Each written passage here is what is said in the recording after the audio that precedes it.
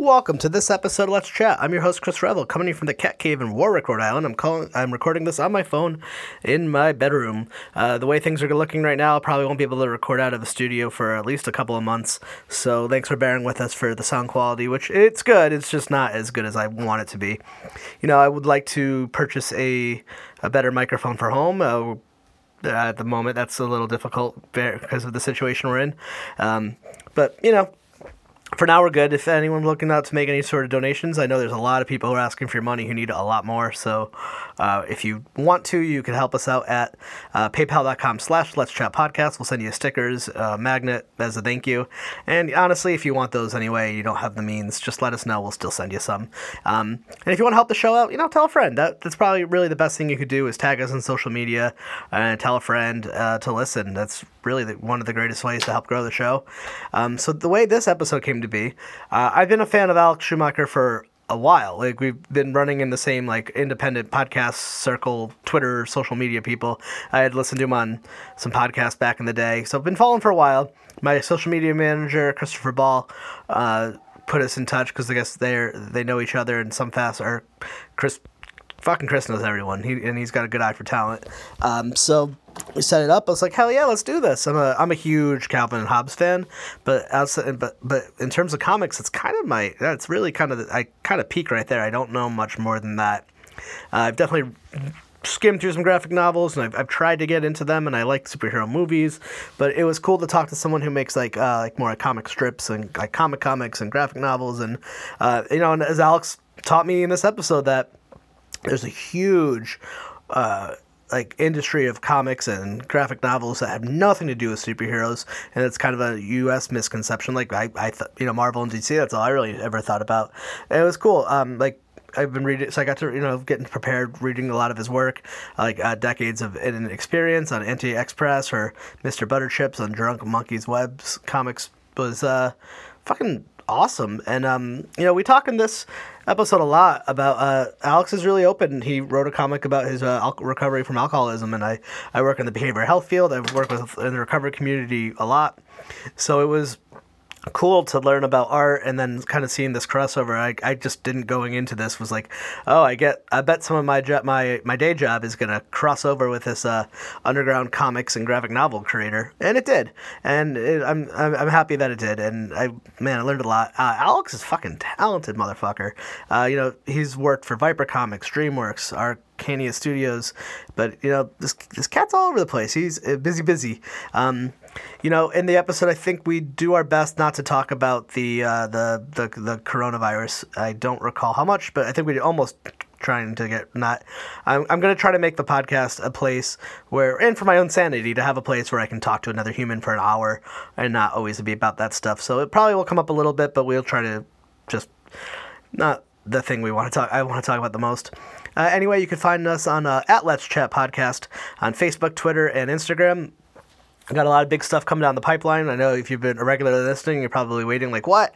Some of that stuff, we had a huge halt of a lot of things that we were doing because of the whole coronavirus. All of us are myself and executive producer Will and producer Brianna, social media Chris Ball, and copy editor Max Baines, and hopefully bringing on someone else pretty soon. Got to give them a call tonight.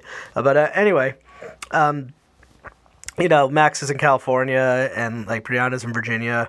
Will and I are here. All of us have different situations with their jobs, or soon to be lack of jobs for some people, and kids and families. So we're all doing this out of our own time. So we're moving along. But if you have any skill set, or you're bored and you're home and you want to learn, or you want to get some experience working on a podcast, reach out to us at Let's Chat Podcast on all the social media and Let's Chat Podcast at gmail.com. Anyway, let's see. Let's get into it. I don't want to ramble anymore.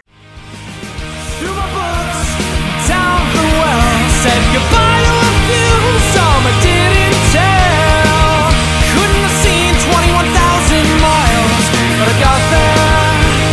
Smiles and style, across the royal bound fuselage. Heights down drives, bloom in the night. Through Windsor windows and Princeton woods, Oshkosh friends, so together we stood. You're out in Cali, so So you're born in Cal. Yeah, I guess I just assumed you. I don't know why. I just assumed that you and Ball were in New Hampshire for some reason. That's so funny. I know. No, we just have known each other for like a year and a half or 2 years maybe at this point.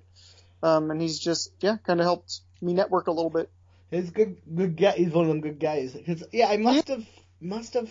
I'm trying to think because I must have found your work through Adrian Has Issues way back when. And that makes sense. I was looking on Facebook, and your friends like Curtis Pavin, who I don't know in real life, right. but he lives in Rhode Island. We've talked online, but we never actually met. But he actually lives around here. Oh, cool. Yeah, we're Twitter peeps. So that's too funny. So what is your I'm gonna say, like, I'm trying to think where to start. Like, so what's your experience for coming into, like, I know, like, so you write like what had possibly at one point been called a dying art form, which it's nice to see that that's no longer the case. But but how long have you been doing like comic strips for, like comics? I mean, I've been doing them since they were a dying art form, and it was just thinking. For me, and I think a lot of other people, it's just something that's innate to us and comes naturally as far as something that we want to do and feel very strongly about producing. So I started out, it was probably 2002, I want to say. And at the time, I was trying to be a syndicated comic strip artist, so like newspaper comics. And then, but when you were doing that, were you just like just hopeless about it? And I know it sounds bad. I'm a huge Watterson fan, and I know that's the era where the Sunday paper was just, the comic strip was just getting smaller and smaller and smaller and smaller, and like which just led to his frustration to leaving. Sure, and that only continued to increase, unfortunately. So I was kind of trying to get into syndication towards the like tail end of newspaper circulation at its height. So about 6 or 7 years into submitting to syndicates and trying to get a comic strip picked up, I just went straight into comic books from there. Decided to try my hand at that, and then took a couple different detours into playing music and trying to get some animated series sold. And then in 2015, met with Francis, who runs Antics Press, and we started Decades of Inexperience then. And from that point on, it's just been, the sort of slice of life or, satirical comics that I've been doing since then. Did you get any of the animated stuff? Did you get anything that make it to air? No. And part of that was because I didn't have any experience in the animation industry. I was working with a talent manager named Bull Swift, who works out of LA, and we were introduced by a mutual friend. So he ended up liking my work and liking my style of art and the way I wrote, my humor. So he decided to start working with me, and I went down to LA and pitched to Nickelodeon, Cartoon Network, Disney. Had the opportunity to meet them, which was, just a great experience in and of itself. But no, nothing ever went even to, development. So I didn't even get that far. That's not too uncommon either, from my understanding. No, it's like rare as hell to even get anything on the air, and then it's probably going to get canceled anyway. Oh yeah. It's like there's only what's that? No, I was gonna say that's the thing, is it's difficult enough just to get a development deal, and then you get the development deal, and you can sometimes then go from there to creating a pilot, and then if the pilot gets picked up, that's when it goes to series. So you have all of these hurdles to jump over, which most series that are even put in development never see the light of day. So there's only like one Lauren Brachot and like one Matt Groening, and then everyone else is kind of fucked. Right, basically, yeah. There's not much left for the rest of us. What were your go-to like Sunday comics growing up that like led you to want to make these? I'm assuming you're a Calvin and Hobbes fan, because. Oh, for sure. Yeah, I grew up with Bill Watterson. It was great. Yeah. Gary Larson's Far Side was one that I always loved. And there were a number that came out like as I was growing up. There was Get Fuzzy, which I really liked. There was Sherman's Lagoon, which I liked. Better or for Worse rather, by Oh Lynn Johnson. yeah, I used to like I those a love. lot. Yeah. Yeah, Were you a there was a lot. Dilbert fan? Not so much. I liked the cartoon, but I don't recall reading the strip because I was too young. Oh, okay. Yeah, the strip. I mean, the comic strip itself was not really, aimed at me. I wasn't his demographic because I wasn't really in the corporate world. Yeah, I mean, yeah, But same. yeah, yeah. So then also finding out later on that he's just a complete prick of a person, sort of Holy verified. shit! Like, what a Yeah. weird. Did you like? From little bit I know of him, he like now. I think this is true. So if I'm speaking out of school out there, someone can tell me wrong. But he has a house made in the shape of Dilbert. I mean, that sounds like he- something megalomaniacal that he would do, right? I mean, Yeah. it makes sense. I don't know if it's true. I think that's a fact. And he has like he had some weird condition where he didn't talk, like lost his voice and couldn't talk for years. That was never like it almost sounded like some Better Call Saul shit, like a made up illness. And then he's got some weird issues with his like wife. His ex-wife is like his assistant. And like I know he's a huge like politically him and I are not aligned, but he's like borderline No. fascist. Yeah, he's also a misogynist and just sounds like a complete asshole. Like, I mean, just like one of the shittiest humans. But I mean, I love the cartoon, but I mean, that's fine with me. But that was never one. I was a big Garfield fan.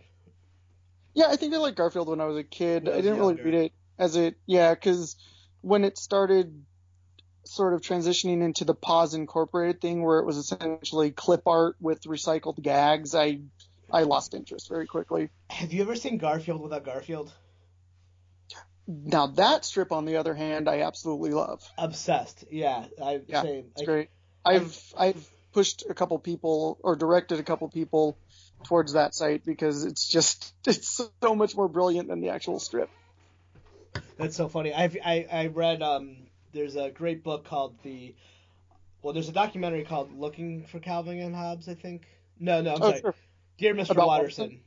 There's a documentary, Dear Mr. Watterson. The book is called Looking for Calvin and Hobbes. It's the unauthorized oral history of Bill Watterson, it's an incredible book. I've got my brother had got it for me for Christmas a few years back, and I got the opportunity to interview the author. And but Watterson, like, just that guy is just like, he's the complete opposite of a Scott Adams. We're like, just man, for sure. the integrity he has for the comic strip is just like, the fact that he still to this day will not sue anyone. I think outside of like hate speech, he won't stop anyone from using Calvin and Hobbes. Right. Which is it's pretty incredible. He's turned down billions and billions and billions of dollars. What could have been billions of dollars in licensing deals. And you would think that because of all that, it would have like disappeared. But I mean, I have a Calvin Hobbes tattoo, but like it feels like it's almost gotten even stronger because of that.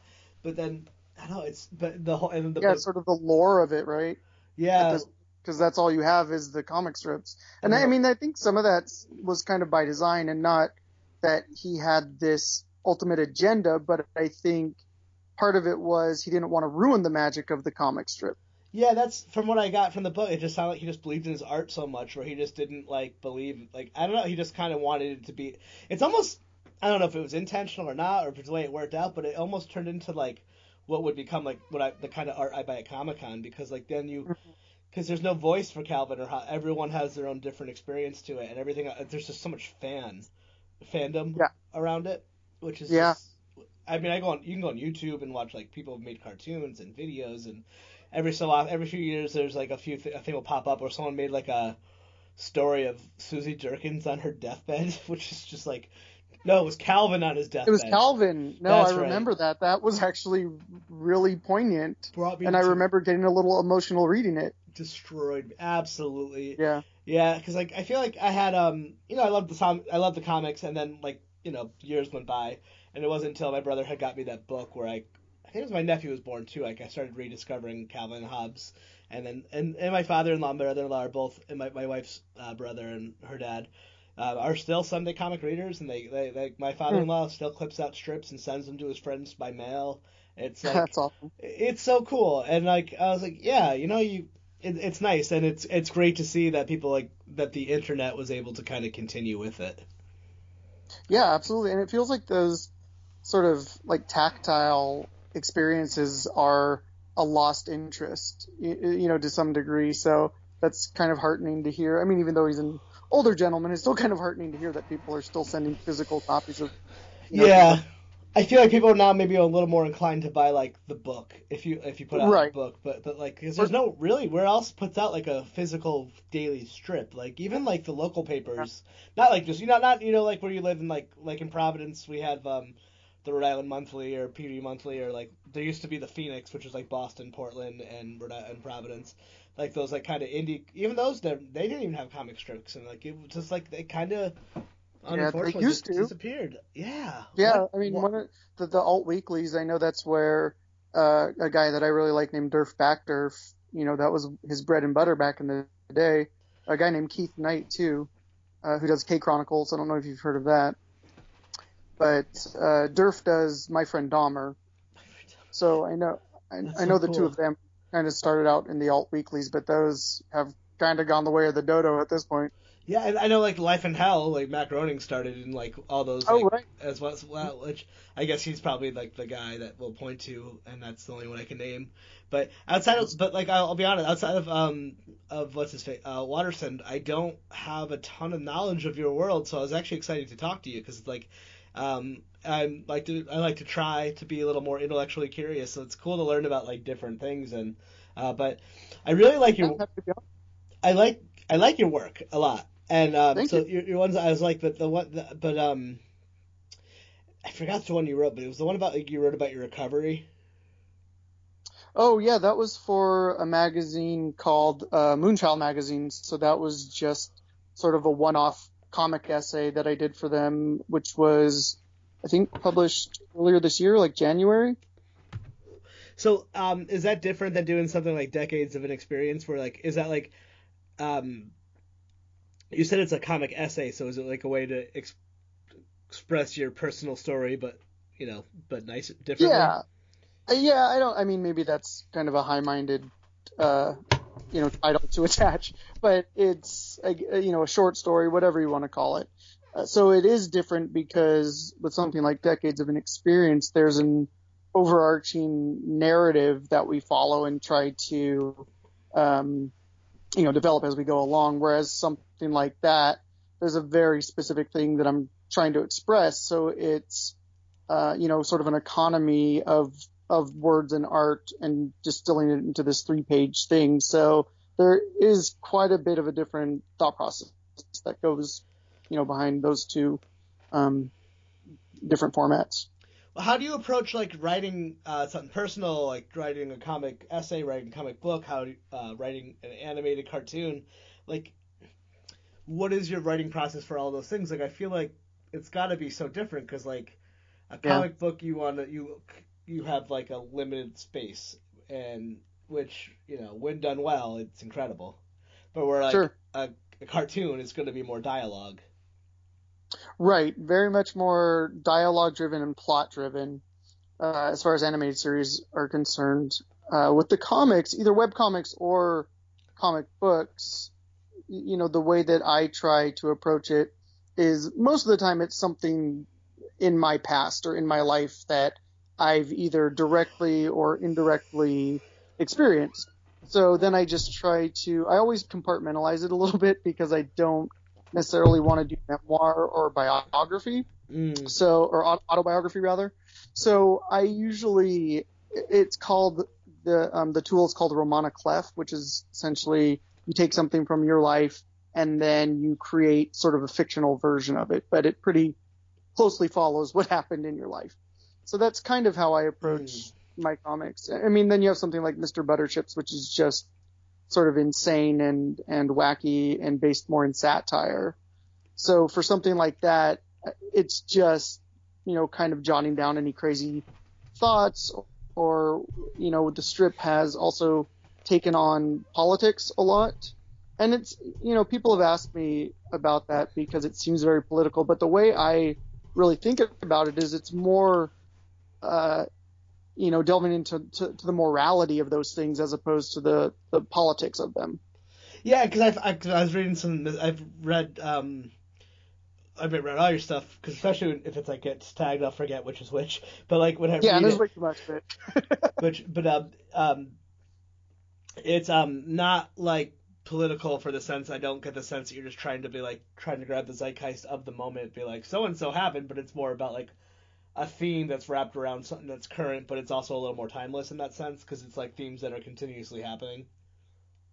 Yeah, that's kind of the idea behind it. And, to be really forthcoming, I kind of use it as a way for myself to vent, without being too pedantic or, I don't know, judgmental online. Ah, a good global citizen for just not shitting on everything. Right. But at least doing it in Except a nice way. exactly, through artistic expression. Now, when you're so if you because I can't even writing is just such I don't not my thing to begin with. When you're writing a comic strip or a comic book or any of this stuff, I know this is gonna sound so lame, but like, do you start with the picture or the words first, or like in your experience? Yeah, and I think everybody's different in that, so it's not a lame question at all, because everybody's process, the way their minds work, are all so personal and individualized. But the way that my process works is I usually start with the words first. I'll type out a script, and while I'm doing that, I'll usually have ideas in my head for how I want the page to be laid out and how I want it to be sort of constructed and the eye flow and all of that kind of stuff. So I'll do little thumbnails while I'm writing as well at times. But it definitely starts with the text, the words for me, and then flows, hopefully, if it's done well, seamlessly into the illustration. So you're not dreaming the illustrations. No, I don't know what I dream these days, man. I feel like I don't even remember my dreams. Oh my god, me neither. And I know that they say. I I mean, I feel know like a sociopath or something. Yeah, I know we all have them, but I forgot. I remember I was like getting worried about it, and I had to talk to my therapist about it, and it's something to do with your um if just like if you're not hitting REM sleep enough, and from my experience too, That makes sense. explaining to me too that people with like I have ADHD, but people with ADHD or any sort of like processing issues to begin with. It it's not that you don't remember well, he says there's no such. It's not memory. It's not you can't remember. You just can't recall them anyway. They're already harder to recall because like essentially your brain is kind of deleting those memories. So people with like if you have like any sort of like issues of processing or ADHD like me, it just like adds a layer to it. So it's like yeah, it makes plenty of sense. It's like you're like they're happening. You're not gonna recall them probably ever. Very rarely. Which is pretty much what happens to me. So I mean, I've had ideas come to me in dreams. I know that sounds very cliche, but it does happen, and I think that's pretty common for creative people. But I've definitely had ideas, come through me that way. And the main thing that I've learned is to write them down immediately, because if you don't, you tell yourself, this is such a good idea. There's no way that I'm going to forget this, and you do every time. So if there's one piece of advice I have for people, it's when you have an idea, make sure you write it down. Oh my god! Do you ever do the thing where you do that, but then you don't? Then you end up remembering that you wrote it down more than the fact that you actually wrote it down. Like I don't even need to look at the thing anymore because like I'll remember the act of writing it down more than the actual thing. Right, and that's a pretty proven educational technique too. Is the whole idea behind taking notes, when you're writing them down, is that's also a different way that you're not only interpreting them but learning them and retaining them. So I think that can be applied a little bit to that as well. So you write the idea down and then it's in there. But the thing is, then you think about all the other times that you didn't write it down and thought you'd remember it and you don't. So it's just worth it to write it down, even if you do remember it later. So I really wanted to talk to you about your recovery comic, if you're cool with it, because I'm gonna Sure. imagine that you must be. So I don't know if you know or not, but I put that comic out there, so I think that was kind of opening up myself to any questions about it. Yeah, absolutely. For conversations.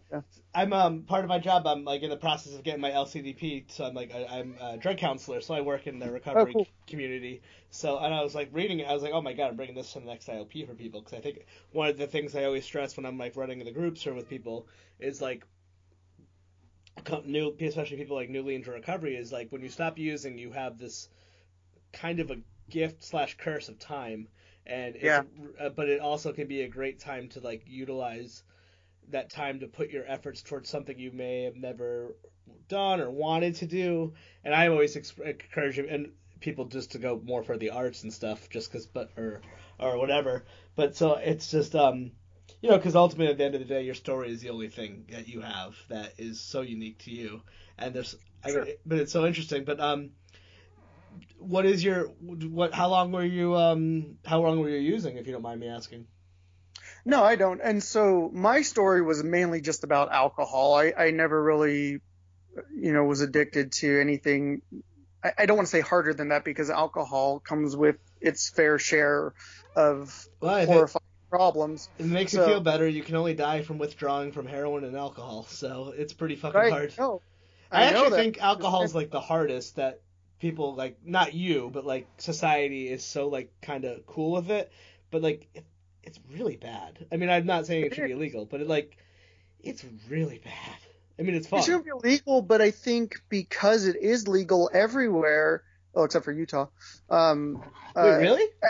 I think, yeah. I mean, well, there's like communities, but I remember reading about this. I don't actually know if it's completely true. Dry towns. But I've heard of those. There are dry towns, and I know in Utah specifically, the towns that aren't dry, they have to make specially made beers that have lower alcohol content. Oh, and don't they have like a weird law, like you can't make it in front of you, they have to do it behind, or they have all sorts of obscure alcohol laws. I think that, something like that too. But it's really funny. But so I think because of the widespread legality of alcohol, we think of it in a very different sense than we do other drugs. Because I've always made the joke, I've been making it since I kind of stopped drinking, is, you don't go out with a group of friends and they ask you, hey, do you want to do some meth? And you say, no, I'm good. Like, their response to that isn't, why, are you religious or something? Sure. And that's always the response to alcohol, though. Like, if you don't drink, you're some kind of freak or weirdo, but nobody responds that way if you're talking about any other drug. Like, and literally anything. I know. Yeah. I know. We've just made it so universal and so accepted that it seems as weird as if you didn't eat, I don't know, hamburgers or whatever. And so it's very bizarre to me. And this is just, very recently that I've been reflecting on that. But I do find it funny that we think about alcohol very differently, even though it's a drug.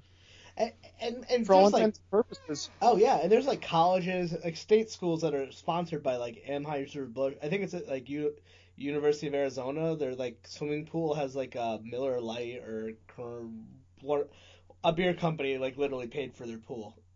Like, right, and you're not going to go to like Arizona and find the Pablo Escobar library, and it's just so funny that happens. What if you did? And what if it was a really nice library too? You're like, damn it, Pablo. Sponsored by cocaine. Pablo. I mean, it makes sense. It's a good study aid, I would imagine. Yeah, I've never done cocaine, but Or have I? I've taken Adderall, but prescribed by a doctor. So, sure. So basically the same thing. Yeah. But how long were you using for? I mean, I'd been drinking, and probably drinking pretty excessively since I was about 19 or 20.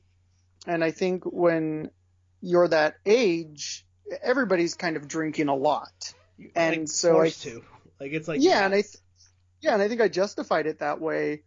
Looking around at your environment and the people that you hang out with, where they're essentially doing the same thing, and so you aren't able to gauge at that point how you're using it to a different extent, and I always was.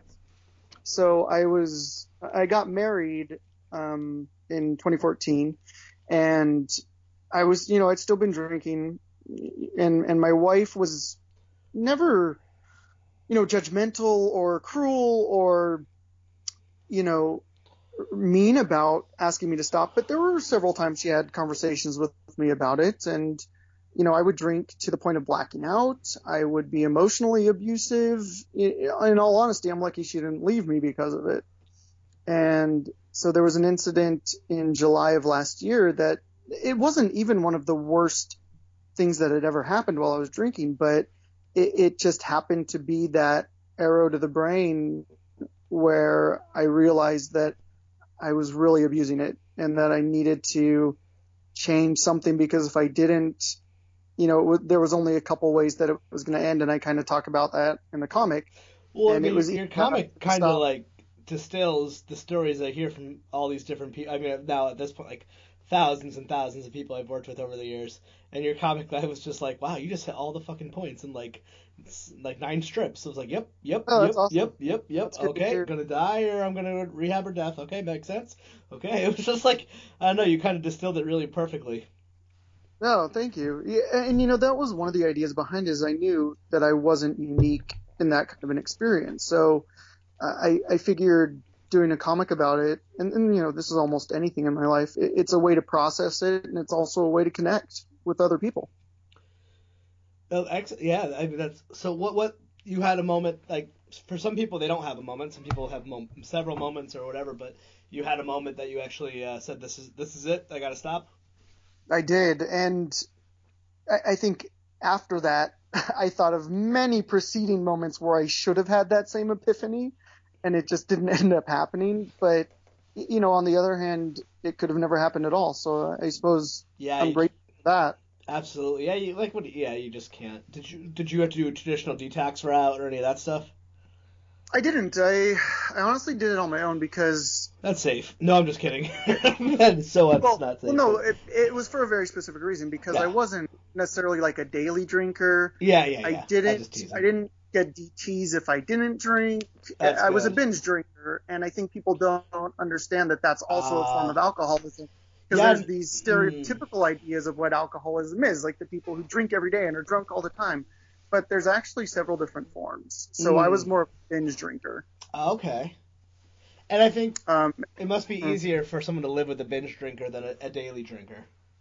Well, I think so, because from what I've read and I know in my own experience, that's a more functional alcoholism, to a degree, because you still go to work, you keep your job, you're able to function in those aspects. So sure, on one hand, it's probably easier to live with because I'm still, vaguely responsible. But on the other hand, when it's bad, it's pretty terrible. Yeah, it's almost like bipolar. It's just like the extremes. Absolutely. Yeah, that switch flips, and all of a sudden I'm not Alex anymore. I'm this other person, and inconsolable, and cannot be communicated with. So I can only imagine how not only infuriating and frustrating, but also terrifying and scary that must have been. How long were you drinking for, would you say? Like, how many years? Well, like, would you, because not, I don't know, everyone's different. Like, for some people, it's like, I drank for this long, but it wasn't a problem only for maybe, like, last, like, year or whatever. Oh no, I think it was always a problem for me, and I just Yeah, didn't address it or identify it. And in the last year or two leading up to my deciding to quit, it did get pretty dire.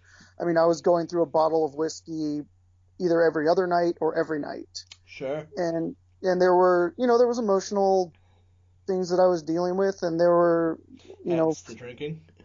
yeah, and everybody deals with those things. We all have Yeah. our own issues. We all have our own aggravations, and I was Yeah. just not dealing with it in a healthy way. Yeah, So, I forgot what they say, but it's like 85% of people with any sort of substance use disorder has like an underlying trauma, and I think that number is probably higher, either it's for big T or small, like for a large trauma at the very least. Usually, a lot of people, it's just it's hard. I mean, had been diagnosed with PTSD and yeah, worked through all that shit stuff too. It's dude, working through stuff's hard, and drugs are it is. fun and easy. Yeah, and I've been diagnosed with OCD and anxiety and a slew of other things. So Oh I my think god! So it's like drinking. It's just like I just give you so much self-medicate. credit to you quitting because then you have to work through all that with it. And I'm not sure your experience, but like from talking with people and the clients I've worked with, it's almost like people. It's like you feel some people. I've heard people say they feel like they got stuck at a certain age when they started using. When you come out of it, like we always talk about, like in groups and stuff, it's like now you have to learn how to live with the bad feelings. Is the kind of thing we call. It's because like Yeah, and being grateful for that in a way. I mean, I know that sounds kind of odd, but no, absolutely. there's a It's very gratitude that Buddhist. comes with, yeah, there's a gratitude that comes with being able to experience those things and being able to, be around, be alive to then deal with them in that fashion. Yeah, one of the things my therapist was trying to teach me like cognitive reframe. So instead of saying like I have to go to work and fight traffic, it's I get to go to work and fight traffic. Where it's Right. you're still complaining, but accepting the fact like, oh, it's great that you even get to do that. I don't know, it's interesting. Yeah, a complete rewiring of the brain is absolutely required at that point because you've dealt with your emotions and you've dealt with your pain in a very specific way for so long. You have to alter the way that you think. Now, were you making comics and art during this whole period? Surprisingly, yes. I was still able to produce, even through several years of decades of inexperience, I was, a slobbering drunk a lot of the time and somehow was still able to hit the deadline and still got the comic out every week. No, it makes total sense because you just like anyone like when I don't know, like when you want to do something there's certain things when you want to do it like it's just gonna get done. You don't even. It's like sleeping. You're not gonna not sleep. So you're not gonna not drink. Like the thought would never even come into your head. So you'll work your entire life around it without even realizing it. No, and I had a bit of a regimen that I followed and sort of needed to lay out for myself where the nights that I knew I needed to draw, I would not drink. Yeah. Because if I was doing that, then if I was drinking, if I even, opened up those floodgates, I would not be accomplishing what I needed to accomplish. And I certainly wouldn't, turn in what I needed to on time. And still married? Oh yeah, still married. Lucky enough that the woman that decided that I was a decent enough partner to stay with, I'm lucky that she is still around and is dedicated and wonderful. Oh, that's so wonderful. I'm imagining that you must have like, it's almost like a whole new relationship in a new way where you're just like kind of rediscovering each other, and it's because one of the greatest things about working with people in recovery, it is just like, it's so I tend to like working with people coming out of it, not the going. I've done both sides of it, but the side that I like have more experience with and tend to have better I like more is the people coming out of it because it's just such an interesting thing because it's almost like you're seeing you like I've heard it's I guess vulnerability is the word. There's like a vulnerability to it. Like people in recovery are just generally the funniest fucking people you will ever meet because they've been through it all. They've said it all, and there's like maybe I have like a low bullshit meter. If I like don't sense authenticity, I'm fucking checked out. And people in recovery, I just feel like all that's out the window anyway. They're like, listen, the shit I've done.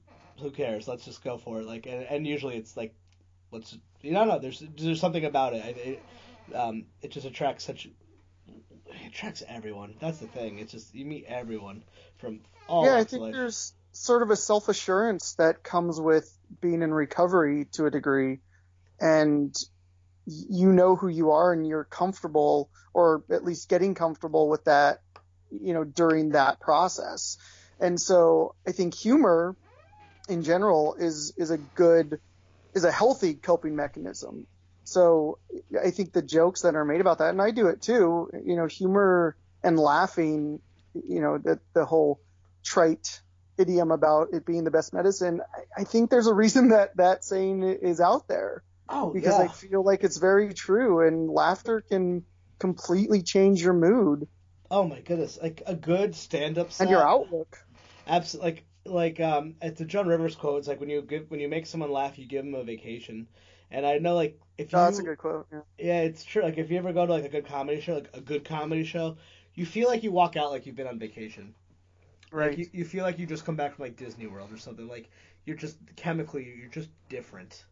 And Yeah, there's some sort of like life blinders that they're able to construct for you where you don't have to worry about all of the trappings of real life while you're in that, hour and a half, 2 hour set. It's like one of the most like in the moment things you can be is like, because when you're laughing, you cannot think about anything else. You can't be anxious. You can't be fearful. Like you literally, it takes. I'm sure there's some neuroscience behind it, but like it takes everything in your brain. It's just when you're having a good laughing fit, you can't even think if you tried. Yeah, or breathe sometimes, which is good. Yeah. Like some of the best comedy shows I've ever been to. Like I remember when my wife and I saw Tig Notaro a few years ago. Oh, she's amazing. Oh my god, I still don't even understand how she's as funny as she is, because like she's just like, we walked out of there, like I honestly felt like I had come back from like a vacation. I was like 10 pounds lighter because she had this whole bit. Just reinvigorated. Yeah, ready to take on the world. Just like, I'm gonna do this. She had this long running bit that she was she's performing at the Columbus Theater in Providence, Rhode Island. So she had this bit where that her closing of her act was about how the Indigo Girls were about to come out, which obviously they were going to come out because you're, Providence. But then she just kept doing it to the point you started like, are they really going to come out? And it kept going, and like trying to explain it even to you right now, I'm like, it doesn't sound funny.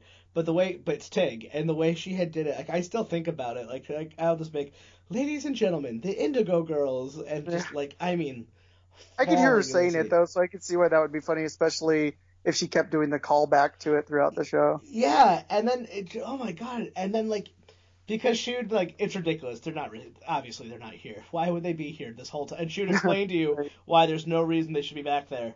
Anyway, ladies sort of and with gentlemen, a nod and a wink. Yeah. Yeah, like she's like, I know they're not there. You know you're not there. But she was kind of playing on that, like, you kind of think they're back there, don't you? But it was just, and maybe if it was like in New York, LA, it would be a little bit different, or like a San Francisco, or like a bigger city. But like, it was Providence, so obviously the Indigo Girls are not going to be sitting backstage for that whole time.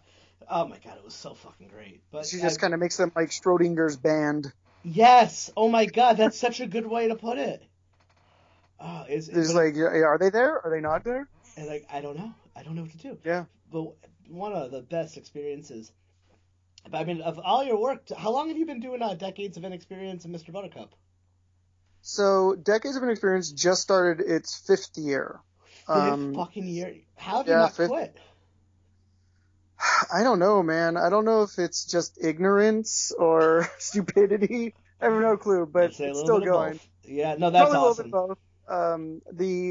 The desire to mock my own life and ridiculous things I've done, I think that plays a big role in the continuation of the webcomic. Do you do you pull from your experiences when you were using and doing dumb shit when you're drunk, or is it? Oh, absolutely. I call it sort of, tongue in cheek. I call it semi-autobiographical, but it's more just culled from all of those experiences and then, played up for effect, exaggerated.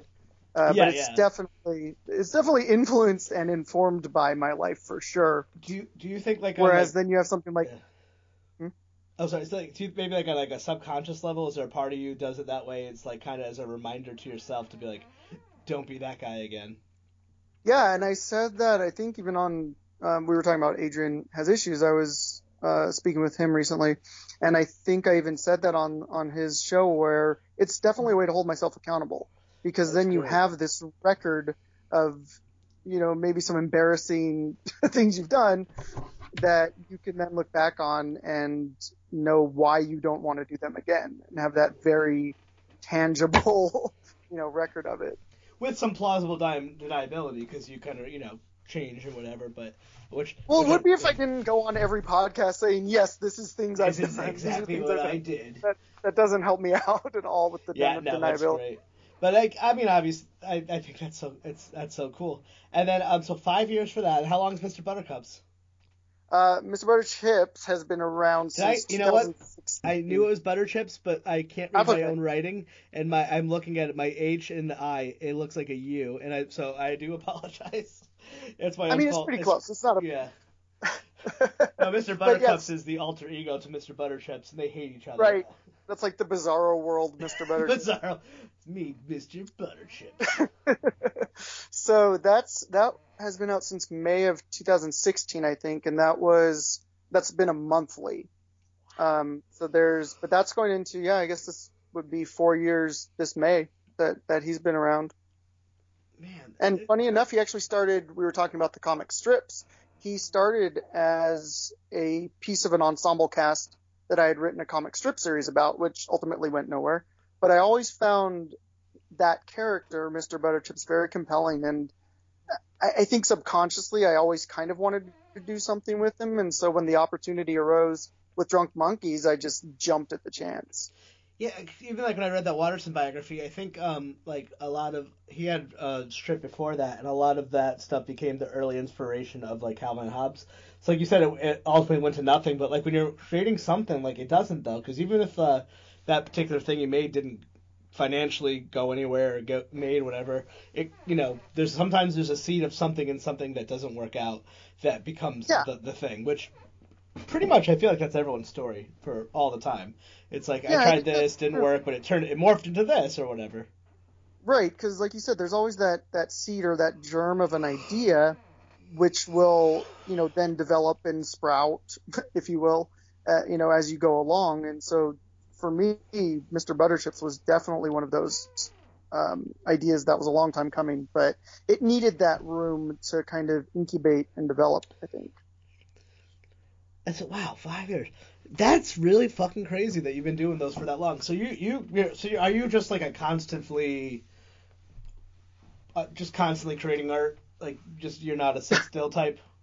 Yeah, kind of. Because for the majority of that time I was also working a day job. So it would be, 8 hours of your quote unquote normal job and then come home and spend 5-6 hours a night on either one of those strips or the graphic novels that I've done, or the graphic novel submission, which then got me my literary agent, who we're pitching that book now. So yeah, I think I'm always sort of in some stage with some project or another. How long did you have to do the day job hobby to turn what was your balance to make the hobby the career? Like, how long did that take you? Oh, I mean, I'm still kind of working on that part. I'm only out of a day job now because my wife and I are moving, which clearly we chose a fantastic time to do that. Yeah, where are you moving from where to where? So again, we're in the sort of central coast of California, and we're moving up to the Bay Area. So we're moving about an hour and a half, 2 hours north. Are you able to do that right now? I have no idea. This is going to be a very interesting couple of weeks. But it just kind of, it was planned for months, so it kind of was out of our control at that point. I guess gas stations are open. Yeah, gas stations are open, and that's all you really I don't think it'll be an issue. I'm hoping not. I mean, unless our state goes into complete lockdown like they're doing in, Spain and Italy and places. But I don't foresee that happening in the next couple weeks, which is when we'll be actually relocating. So I think I don't think that we're going to need to. And part of my understanding of Spain and Italy was just because of their lack of response to begin with. Not that we're much better, but we'll make this a podcast about things that are making us happy and not nervous. But good luck to you on your move from A to B. But still, so in between day jobs. But part of the idea was I talked to my agent, and we're trying to use the sabbatical as a time to kickstart maybe an illustration career to supplement the pitching the graphic novels and doing the books too. Yeah, that's pretty cool. I mean, it's going to be interesting to see what's happening with the changes of everything happening with the art, but I feel like you're positioned in a place where you're able to work alone and by yourself is going to be a very high and valuable art form from now and for the future, and especially with like reading and YouTubes and animation, like you're in a kind of that, in that sense, like that, I feel like that industry is about to have a bigger explosion. Yeah, I mean, I hope so. Especially with Netflix, I mean, buying up all the animated. Yeah. And the publishing industry has sort of found its footing with, digital, digital production of books. But it'll certainly be interesting to see how this whole pandemic further affects the business model. Hopefully positively. Hopefully, we'll keep our fingers crossed. Especially since I'm just getting my foothold in that world. The Right. momentum was just starting to ramp up, and then, this happened. So we'll see.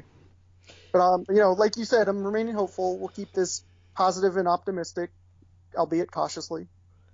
Yeah. Well, I mean, I feel like we're kind of all learning. At least maybe it seems to be people our age or even older are just kind of learning. It just in terms of communication and art, it does feel like we're just kind of learning what like 18-year-olds have been doing this whole time. Yeah, I mean, they all came out of the tube with like an iPod in their hand. They were just like delivered in the delivery room with some sort of portable device. Yeah, so this is kind of like forcing everyone to just like, because I don't use Twitch, I don't do any of that. Like I don't really watch YouTube. I mean, I use YouTube, but I don't watch YouTube. I don't follow YouTubers. I mean, not yet, at least. But it's kind of like this seems like a really good, interesting thing that might be put positioning, like myself, hopefully audio being one of them, like podcast, be like more of a thing because it's like, wow, well, I don't know, because it's like more people are now going to be turning to them more than they used to because like, I've run out of my shows. Maybe I need that thing on like Quib or whatever the fuck it's called. Quibi. I just saw an ad for that. Yeah, I have no idea. But like you said, I think the needle will move on a lot of those as far as the popularity and the way that they're utilized by people. What is your thoughts on like because so I guess I'll put it this way, when I'm at my behavioral health job, I'm a quote unquote nerd, but when I go to Comic-Con, I'll get shit for not being a big enough fan of any of that stuff. So I would say I'm someone who has my toe in the water of a lot of this stuff. But like I love the Marvel movies, but I'm the problem with a lot of comic book people. Like I've never like read comic books, but I like the movies. Where do you stand on that whole thing? Are you like the movies? Hey, if it gets one person to buy a comic book, isn't that enough? Or are you like, fuck you, get out of my community? Well, I mean, if I'm being honest, I'm probably closer to the latter. Not like get out of my community, but as far as the movies are concerned, the only people that are really making movies that get any attention or notice are Marvel and DC, and they don't need the money. So to me, the comic books for them are losing sales. I think people see the movies and they see the attendance at the comic conventions, which are basically, like 75% because of the movies. The comics for them are just promotional material at this point. They're not making money off of that. Really? So, yeah, I mean, they're losing money on those books every month, especially because you have, 18 different X-Men titles and 73 Spider-Mans, which I never understood. So I used to read superhero comics when I was, younger. And I think it was a little more simplified at that point because there was maybe Spider-Man and Amazing Web of Spider-Man, and those were the only two you had to pay attention to. But for me, I've definitely ventured more towards the alternative and indie books since I got back into creating comics in my 20s. So I've, read a lot of stuff by like Fantagraphics and Drawn and Quarterly and, Slave Labor, SLG Publishing, which exclusive, that's who I'm doing the Butter Chips collection with. I don't know if I'm actually supposed to announce that yet, but I'm going to anyway. Woo! So, yeah. That's really fucking cool, man. I'm so excited. It is. There's some cool things in the works for sure, and I guess I'm announcing it now just because of everything that's happening. I think any opportunity for happiness is worth grasping at this point. So I definitely gravitated more towards those types of books, and now the trade publishers, Random House and Penguin, and Simon and Schuster, they all have graphic novel imprints too. So my interests definitely lie more in those worlds than they do in like the big two or even like a lot of what Dark Horse does. I'm not big on the fantasy genres per se, and that's just my personal. Well, neither am I, and that's why I think I was drawn to your work because I guess like I said in the beginning, I'm a Calvin and Hobbes fanatic, which is like but like, yeah. I guess my thought for so many years was comic books were only sci-fi fantasy, and then to kind of get as you're talking and done a little research prior I've definitely tried to get into comic books here and there. I just never been able to. It's I didn't realize how much of a world there are out there of not just superheroes, I guess, essentially. And I love superhero stuff. It's just Sure. I listen to a lot of Fat Man on Batman, and I listen to like Mark Bernardin and Kevin Smith talk about the comics they've like read, and I'm like, oh my god, I wish I could have. Yeah. So it's kind of cool. Well, the funny thing is that's such a specifically North American idea that's been perpetuated. Anywhere else in the world that's adopted comic books as an art form, think of Japan and manga and Europe and all of those places. Comics are thought of as any other sort of viable storytelling art form, movies and novels. They're thought of as right up with there. But in North America, because Marvel and DC has had, the industry in a headlock for so long, I think you are definitely not alone in thinking that, your mind automatically going to superheroes when somebody says comic books. And like, even the fact that like Marvel has made them into has made this the most popular like multi-billion-dollar franchise of movies. Like, there's still people who don't respect like, oh, you still like those comic book movies? I'm like, dude, it's like people like talking about Star Wars as it's like nerd culture. I mean, it's obviously it is, but it's like, but you're also like at work like, oh, you like that nerdy stuff? I'm like, you're talking about the most popular thing in the fucking world. Right. It's not like we're talking about like a niche thing. It's like we're talking about, Endgame. Like, it made what, 80 all the money?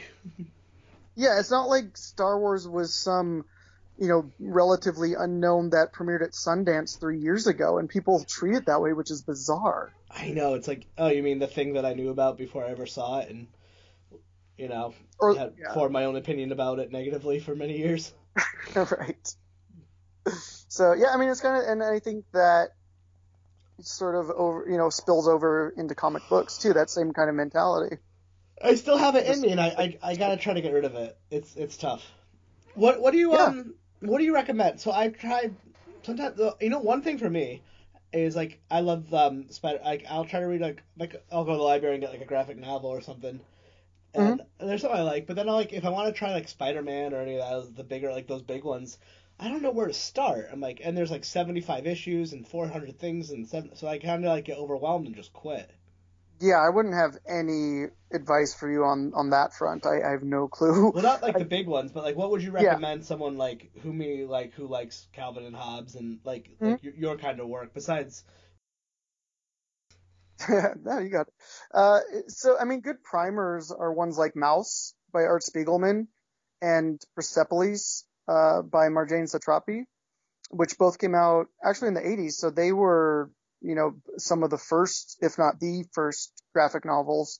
And Mouse specifically is about Art Spiegelman interviewing and getting to know his father and essentially just recording his father's experiences in the death camps of during the Holocaust. So there's 2 different volumes of it, and they've been collected as one now, but Mouse is a really great one. Persepolis is about Marjane's struggles and kind of coming of age during the Iranian War of the 80s.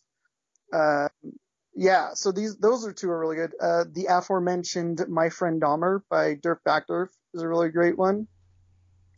There's a guy named Tom Bayland who I really like. He did a series called True Story Swear to God, which was a really good one too. I mean, I could send you a list of a ton of books. So those are some good places to start. What is it called? Fun Home by Alison Bechtel. That's a really great one too. Is that the one who made the Bechdel test? Well, so that actually started from her weekly strip, which was called Dykes to Watch Out For. But yes, that's where Bechdel test comes from. No way. Yep. I know it's in comics. So that's pretty cool. Yep. Because she was one of the, one of the major players in queer comics getting some popularity. So her her weekly comic, like I said, was called Dykes to Watch Out For, and it was just such a diverse cast, not just sexually, like sexual orientation wise, but also gender wise and race wise and culturally. So the whole idea was that, most art forms are dominated by men and women were just bit players who didn't have names. So then you have this comic that gained a lot of popularity where, lo and behold, each character had an actual personality. I mean, and a name. You have those, right? Yeah. So that's definitely where that derives from, and she's just incredible. I love her work. Is she still alive? Oh yeah, she's not. Oh. She I think she's maybe late 40s, early 50s. Well, she's that not made me sound like an asshole. No, you don't know about her. That's fine. No. I she's- listened to the Bechdel cast. That gets me any points.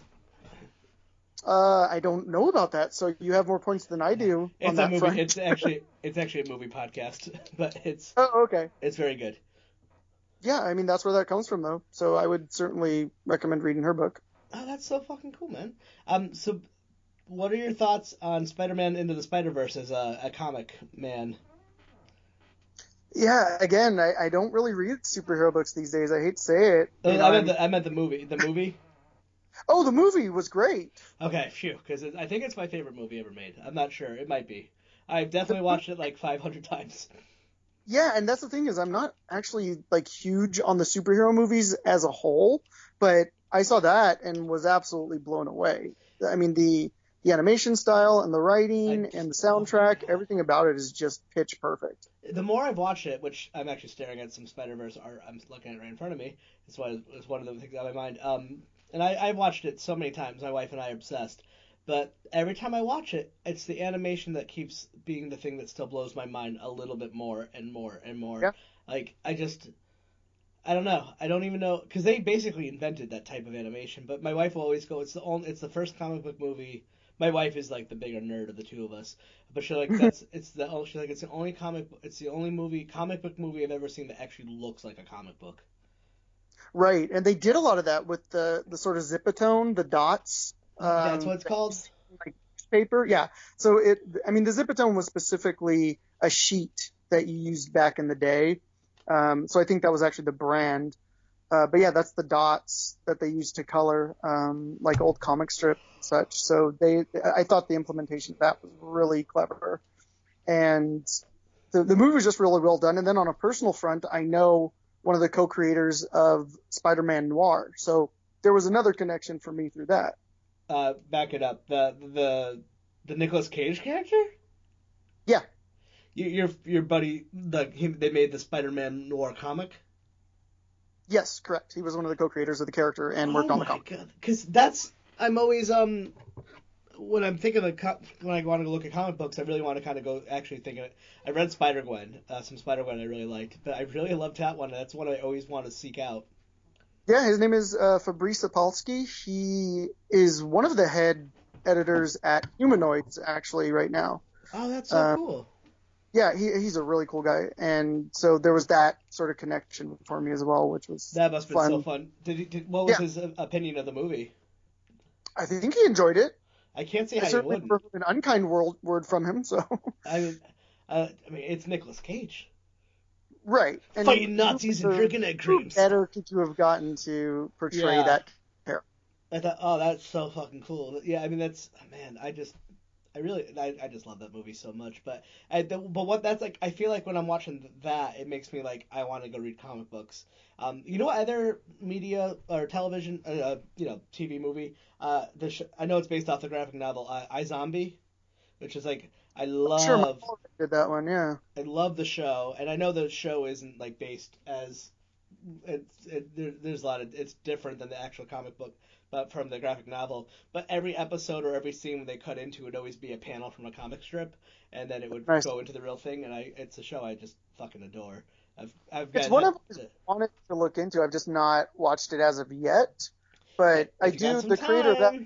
Yeah, I know now, right? And I've had a couple of the people. I've had one of the actors and one of the writers on a couple times on as well. But it is. If you're ever like a fan of like Veronica Mars, it's by the same creator. So it's like a lot of film noir. Like, it's just a really good show. If you ever like, I can't recommend it enough. It's already over, so that sometimes it's an easier sell. It's 5 seasons. Yeah. They really, the ending, they fucking nail it. The first 3 are great. 4 and 5 are the best. It gets better, and then it I think you'd like it. It's like if you like. Okay. Yeah, it's cool. It's a niche show, but it is it's like noir detective. Basically, I've heard it described by Rob Thomas as zombies with day jobs. Because I'm not a big zombie person, but it's like they're the strip of the comic. But it's And really the book good. was created by one of my favorite comics guys out there named Mike Allred, so I would definitely be interested in it for that aspect alone. Yeah, it's all on Netflix. And Okay, I'll definitely have to check that out. are there other like things that you like started off as comic books or novels, graphic novels that have become like part of pop culture that you like? Let's not poo poo on stuff. That's something that you like celebrate. Yeah, because I could poo-poo on stuff all day, but we'll keep it positive. Hey, you can poo poo all you want. I don't. It's not my job. I'm lying. No, it's fine. Well, actually, I'll talk about something that I don't think got enough recognition, which was the movie Ghost World. Never heard of it. And that was based on a graphic novel by Daniel Clowes, who is an indie guy, really well known and rightfully revered. And it was one of Scarlett Johansson's first acting gigs, I believe. It was done quite a while ago. Not Ghost in the Shell, right? We're talking about something different. It was well before Ghost in the Shell. Oh, okay, this is like a long time ago. This one's called Ghost World. Ghost World. It's okay. Scarlett Johansson and Thora Birch, but really well done. Nice. Yeah, I don't know if there's much that. I mean, I guess My Friend Dahmer. I know I keep talking about that, but that actually had a movie made about it pretty recently with a kid named Ross Lynch, who is, I think he was like a Disney star, but he's also on the Sabrina Netflix series. Oh wow. He plays Harvey on Sabrina. My wife watches it. It looked too fucking scary for me. Oh, it's good. It's actually really good. I enjoy. I mean, well, I won't say it's really good, but it's enjoyable. I've heard it's very good. I mean, I also like the original and Melissa Joan Hart, but I'm not like anything like scary. I turn off. So it's nothing against it. I'm sure it's great. It's just not for me. Yeah, it's not that scary. I mean, I wouldn't say it's akin to watching a horror movie. There are definitely some horror elements. It's kind of you to not understand how much of a baby I am. Fair enough. It's Fair nothing enough. about Sabrina. No, it's not even Sabrina. Steer clear. Yeah, no, it's me. It's not even Sabrina. I'm like, no, even like the slightest element of it. Like, the Joker was a little too much for me. Oh, okay, then yeah, definitely steer clear of Sabrina. I was also pretty stoned when I watched it. And then... That doesn't help. No, and then like... When you're watching scary things, anyway. Yeah, and then I walked out of it being like, that was really good. And then some time went by and listened to some... a handful of podcasts, including Blank Check, and being like, maybe it wasn't that good, but I still enjoyed it, kind of. Well, I would say with him then, with Ross Lynch, at least watch My Friend Dahmer, because I feel like that was a pretty faithful adaptation of the graphic novel. That's awesome. And he played Jeffrey Dahmer, which is interesting. Would you ever? I'm sure that must be a hope for you, is to sell some of your stuff to get made.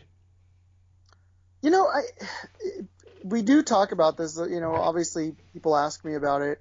And for me, it's weird because I don't think of it that way.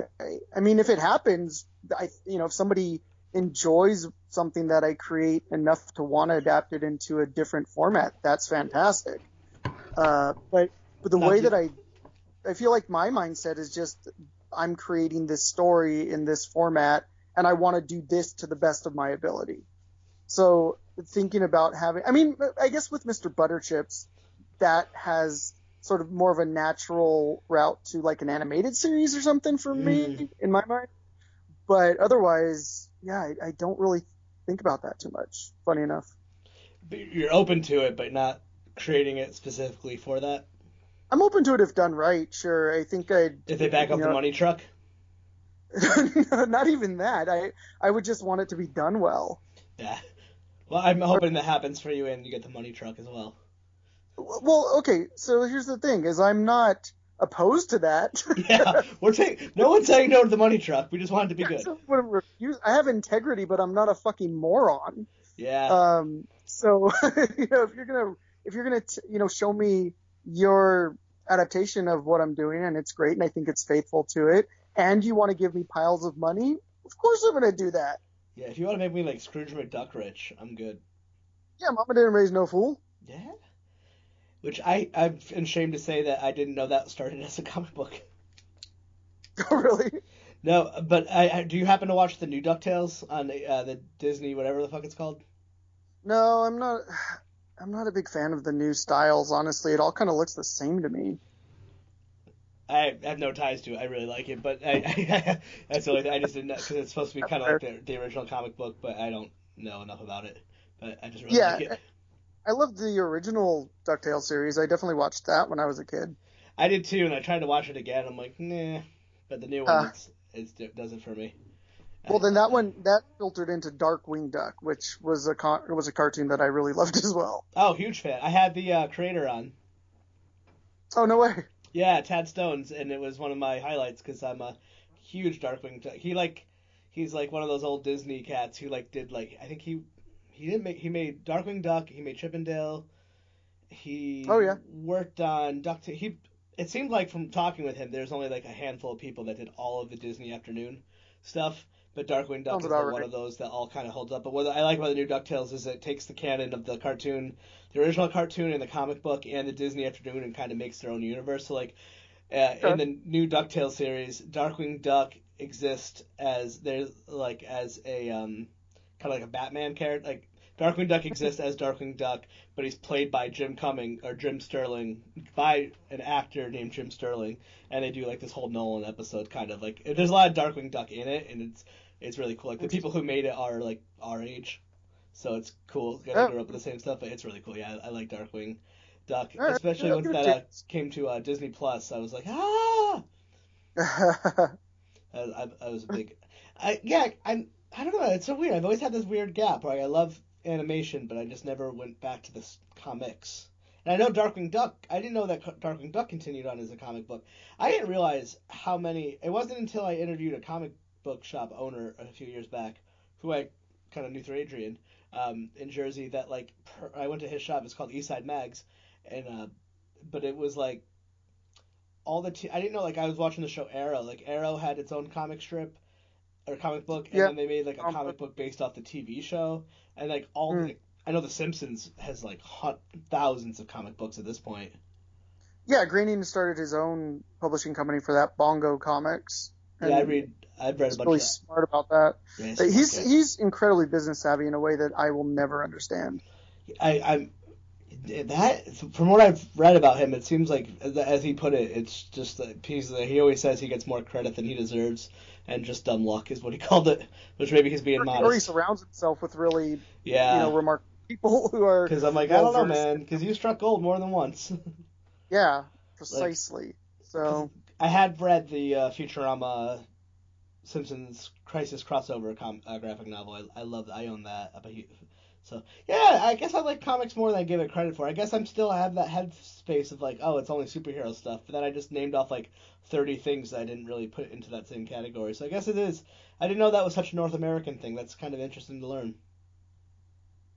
Yeah, and what I find interesting too is that's a lot of conversations that I have with people where they say, I don't really like comic books, and then you start talking about the pop culture, things that you do like, and you say, yeah, that was from a comic book. Yep, that was from a comic book, and nobody even knows. No, because there's just been these two companies and this one genre that's dominated the comics industry in North America for so long that it's just sort of the knee-jerk reaction to when somebody says comic books, you say, I don't like superheroes, when it's comprised of so many more genres than that. Oh, it's good, man. And I'm glad you're out there fighting the good fight, and to enlighten people like me, you'd be like, oh yeah, maybe I do like this stuff more than I give it. So I definitely like it more than I realized. Yeah, and I think a lot of people do. I don't know. There's some weird opposition to the format, because people think of it as cartoons or for kids, and it's just this really weird mindset here. I think that's shifting a little bit because the trade publishers are putting out so many books now, and really quality books. There's everything from memoir, and again, queer comics and people of color, and, just this great, sea of diversity and different stories and different vantage points that are out there now, that I think that, or I hope that that's shifting the mindset a little bit. I mean, we live in an era where The Simpsons has been on for 30 years, and people will still say that cartoons are for children. Animation cartoons are for kids. So right. It's a hard boulder to get up that hill. So the fact that it's gone as far is amazing. But and before we kind of wrap it up, is there anything I missed or anything we missed you want to hit up, or if not, where can people find you online? Well, I will just mention that, like I said, I am represented by a literary agency called Stamola literary studio, and starting tomorrow, they're presenting I think it's 50 plus events at this point, live streaming events for people who are quarantined at home, have their kids. There's going to be read alouds from the different authors and illustrators there. There are going to be, drawing workshops. I'm going to do one on April 3rd, Friday, April 3rd at 2:00, and I'm going to present the anatomy of a comics page, just sort of showing people how you create that. So go to stamolalive.com, and there's the whole list of events there. But otherwise, decadesofAnexperience.com has the archives of that up. Drunkmonkeys.us is where all of the Mr. Butterchip strips are. And if you just want to keep up with my stuff, if you're bored on the shitter and want to read my blog, you can find it at alexschumacherart.com. Awesome. Thank you so much. And oh man, that was so much fun. Have a good rest of your night, and I'll probably tomorrow at some point I'll look at the calendar and figure out when all goes up, and I'll talk to you before then. So yeah, that's great, man. It was a pleasure. Thank you so much. I'm glad we finally got to make this work, and had to push it like a billion times, but I'm glad we got it to work. Yeah, no, I'm glad it worked out too. Have a good rest of your night. All right, Chris, take care, man.